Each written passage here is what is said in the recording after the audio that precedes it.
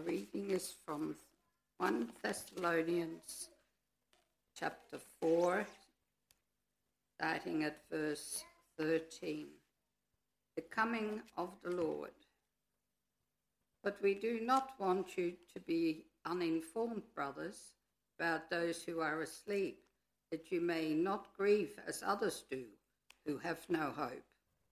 For since we believe that Jesus died and rose again, even so, through Jesus, God will bring with him those who have fallen asleep.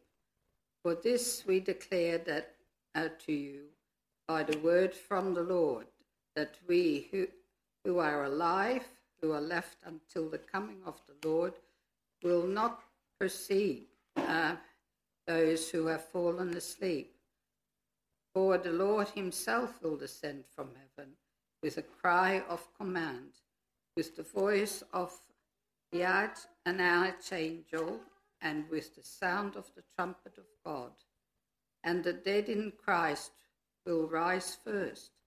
Then we who are alive, who are left, will be caught up together with them in the clouds to meet the Lord in the air. And so we will always be with the Lord. Therefore, encourage one. Let us just pray for the proclamation of God's word. Oh, Heavenly Father, we thank you for your word that came to us. And we pray that we will be strengthened and your word will become applicable in our lives. Bless us, keep us in the name of our Lord Jesus Christ, who is risen indeed. Our text verses 13 and 14. But we do not want you to be uninformed, brothers, about those who are asleep, that you may not grieve as others do, who have no hope. For since we believe that Jesus died and rose again, even so through Jesus, God will bring with them those who have fallen asleep. And our topic this morning, we grieve as someone with hope in the risen Jesus. We grieve as someone with hope in the risen Jesus. Beloved in our Lord Jesus Christ, we are celebrating Easter, our Lord Jesus Christ's resurrection this morning. On Friday, we heard the gospel of the cross when our Lord Jesus Christ was crucified. And so the cross preaches that Christ has paid for our sins, and his resurrection on the third day preaches that the power of sin is broken. Our Lord Jesus Christ is risen. Before Jesus died on the cross, where he took all our sins upon him, death was at work in all people. The end was the grave. But then Jesus died, is risen on the third day, and now we die in him and live in him in all eternity. But what does this mean? And does death win at the end? If you visit any cemetery, you can't tell much difference between a Christian and a non-Christian, maybe the occasional cross. And you can sense something by reading the inscription. But the dead lay buried side by side 6 feet on the ground. And they all grouped together, young and old, male and female, rich and poor, famous and infamous, churchgoers and unbelievers. Worldwide, there are approximately 60 million deaths each year. That works out to 4.7 million per month. 150,000 per day, 6,500 per hour, 107 per minute, and 2 per second. Every second, 2 people die in this world. And how vast the difference between unbelievers and believers may be, there's also one big similarity. And this is that all of us will one day stand at the graves of our loved ones. And every one of us has walked a path where we greeted someone special. And one day, our loved ones will stand at our graves as well. And we still share with the world the sadness and tears as our loved ones depart from this world. But there's one big difference between the world of believers and those of unbelievers. Our Lord Jesus Christ is risen, and we grieve as someone with hope in the risen Jesus. But unbelievers don't have that hope. In Ephesians 2 verse 12, the Apostle Paul expressed this hopelessness without God in this world. Remember that you were at that time separated from Christ, alienated from the commonwealth of Israel, and strangers to the covenants of promise, having no hope and without God in this world. God is not in your life. You are having no hope. And therefore there's grief in this world with God, with hope in our Lord Jesus Christ's resurrection, and then there's grief without hope. What is hope? Hope is an expectation. You plant something in the hope that it will grow. And this is what biblical hope is as well. Biblical hope is not a mere desire for something good to happen. Biblical hope is a confident expectation and a desire for something good in the future. And people can't live without hope. Human beings can survive the loss of almost anything, but not without hope. And therefore, there are also two worldviews, those who have the living hope of the risen Jesus and those who live in the hopelessness that life ends here, that death is the end of the journey. From them, we hear quotes like Cynthia Hand in an article she wrote about death and suffering. There's death all around us. Everywhere we look, people kill themselves every second. We just don't pay attention until we do. Or Jandy Nelson in The Sky is Everywhere. Her sister passed away. And she said, my sister will die over and over again for the rest of her life. Grief is forever. It doesn't go away.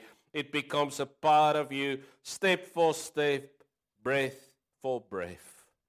I will never stop grieving Bailey because I will never stop loving her. And that's just how it is. Grief and love are conjoined, and you don't get one without the other. All I can do is love her and love the world, copy her by living with daring and spirit and joy. For them, it ends here. As a pastor, I had the privilege and task to lead many funerals, comfort people through the Word of God, and with the resurrection of our Lord Jesus Christ, because this is how we comfort, with the risen Jesus. And the heart of the New Testament preaching about hope is the resurrection of Christ.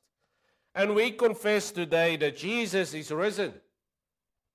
Resurrection is the lifeless body restored to life again, the grave that is empty. And this is the center of all hope. And if the Lord wants to comfort you, He comforts you with the risen Jesus.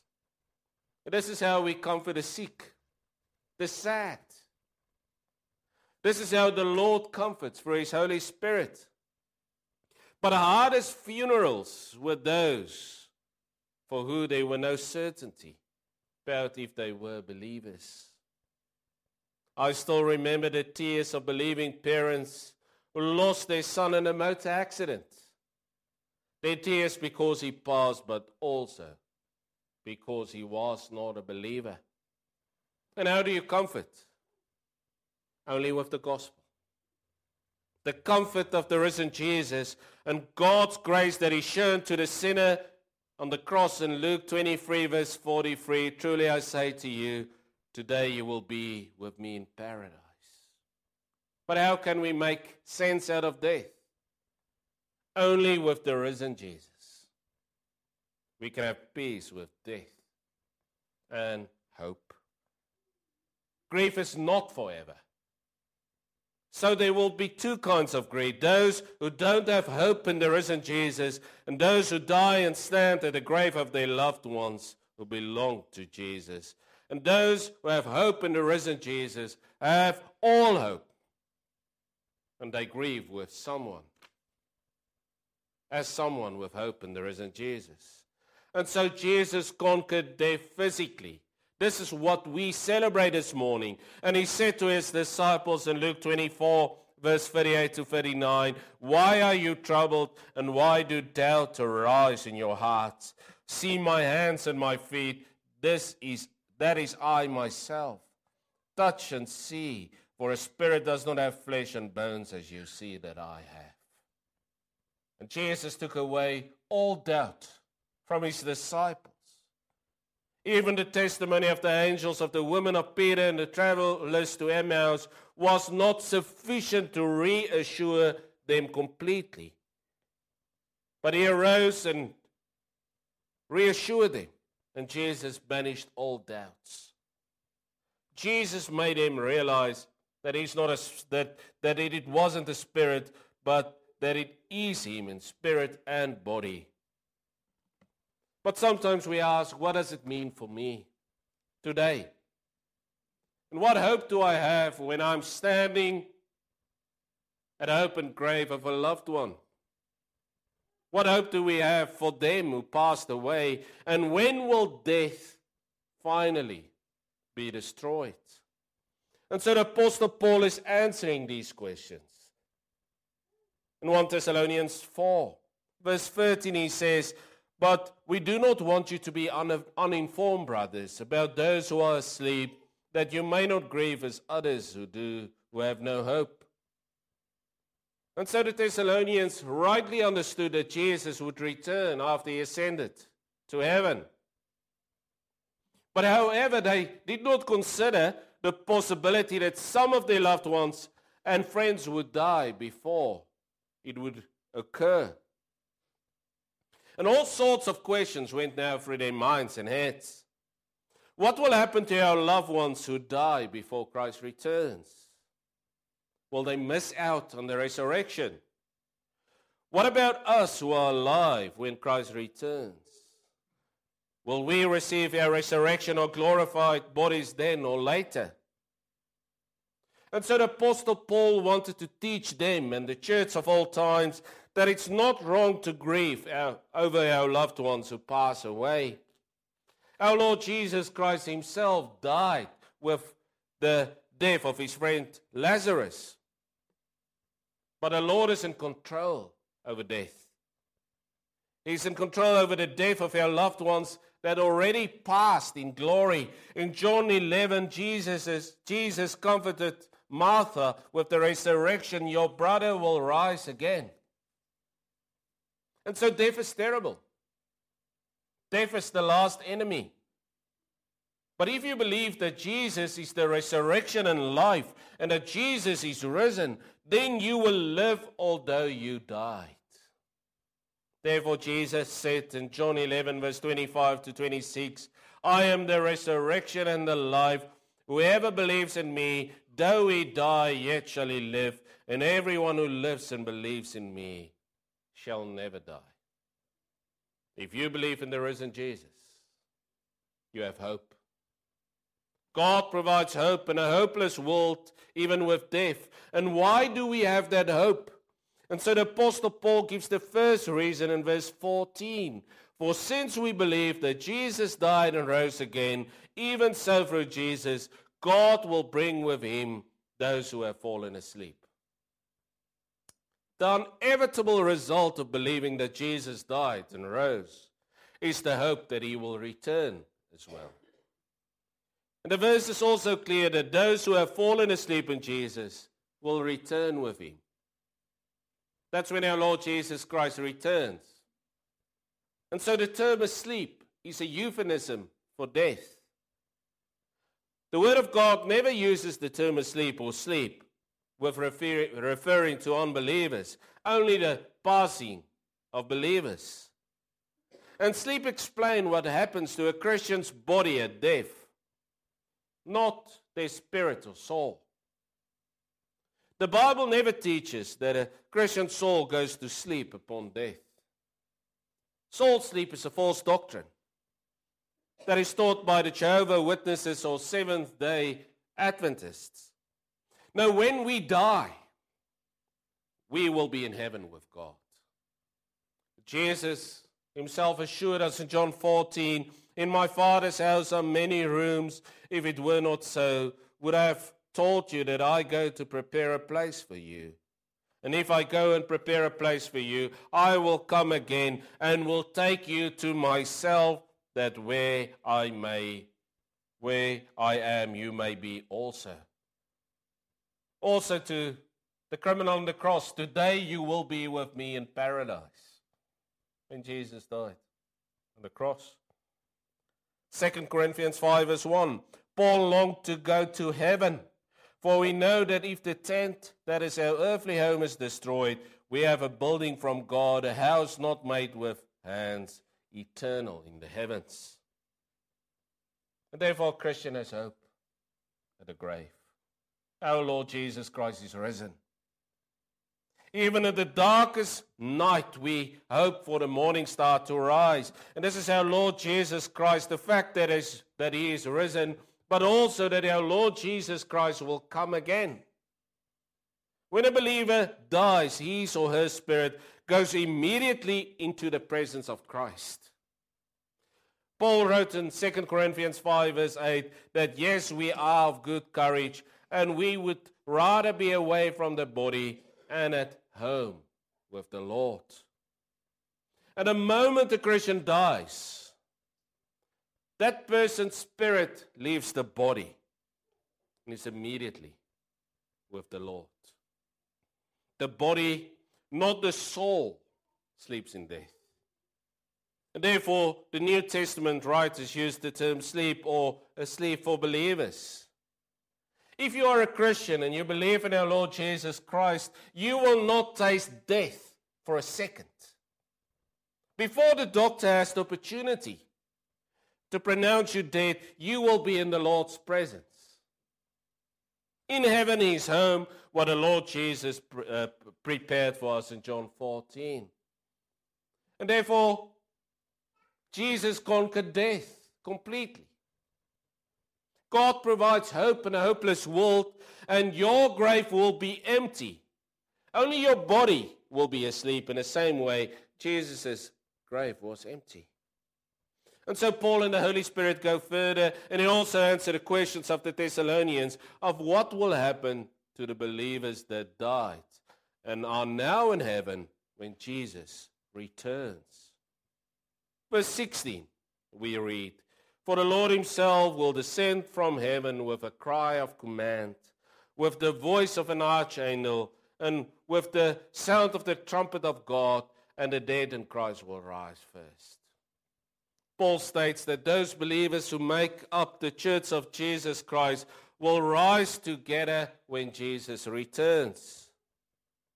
Those who are asleep, those who have died already, will meet up with their spirits, while those who are alive when Jesus comes and haven't died this day will rise and be given a new glorified body. And so Paul was comforting the Thessalonians who had lost loved ones by saying, death is not as final as it seems. Jesus is risen. Your loved ones have not missed out on the coming of the Lord. They will be the first ones to receive their new glorified bodies. And this answered the Thessalonians' concerns and questions.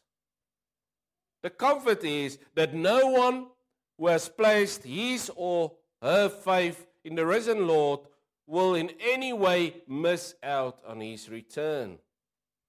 God provides all hope in this world.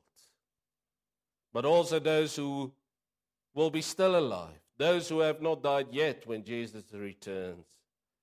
For them there's also a comfort. Revelation 19 we read that Jesus will come in a white horse and that the heavenly armies will follow him. They will be clothed in white fine linen, white and clean, washed in Jesus' blood. But a comfort for those who will be still alive, verse 17, teaches that there will be a Christian generation that will not experience this death. They will catch up with those armies of heaven, the believers in heaven. A glorious future awaits us. And it's only because Jesus is risen, what the Lord has done. And it means that you don't have to fear death, brothers and sisters.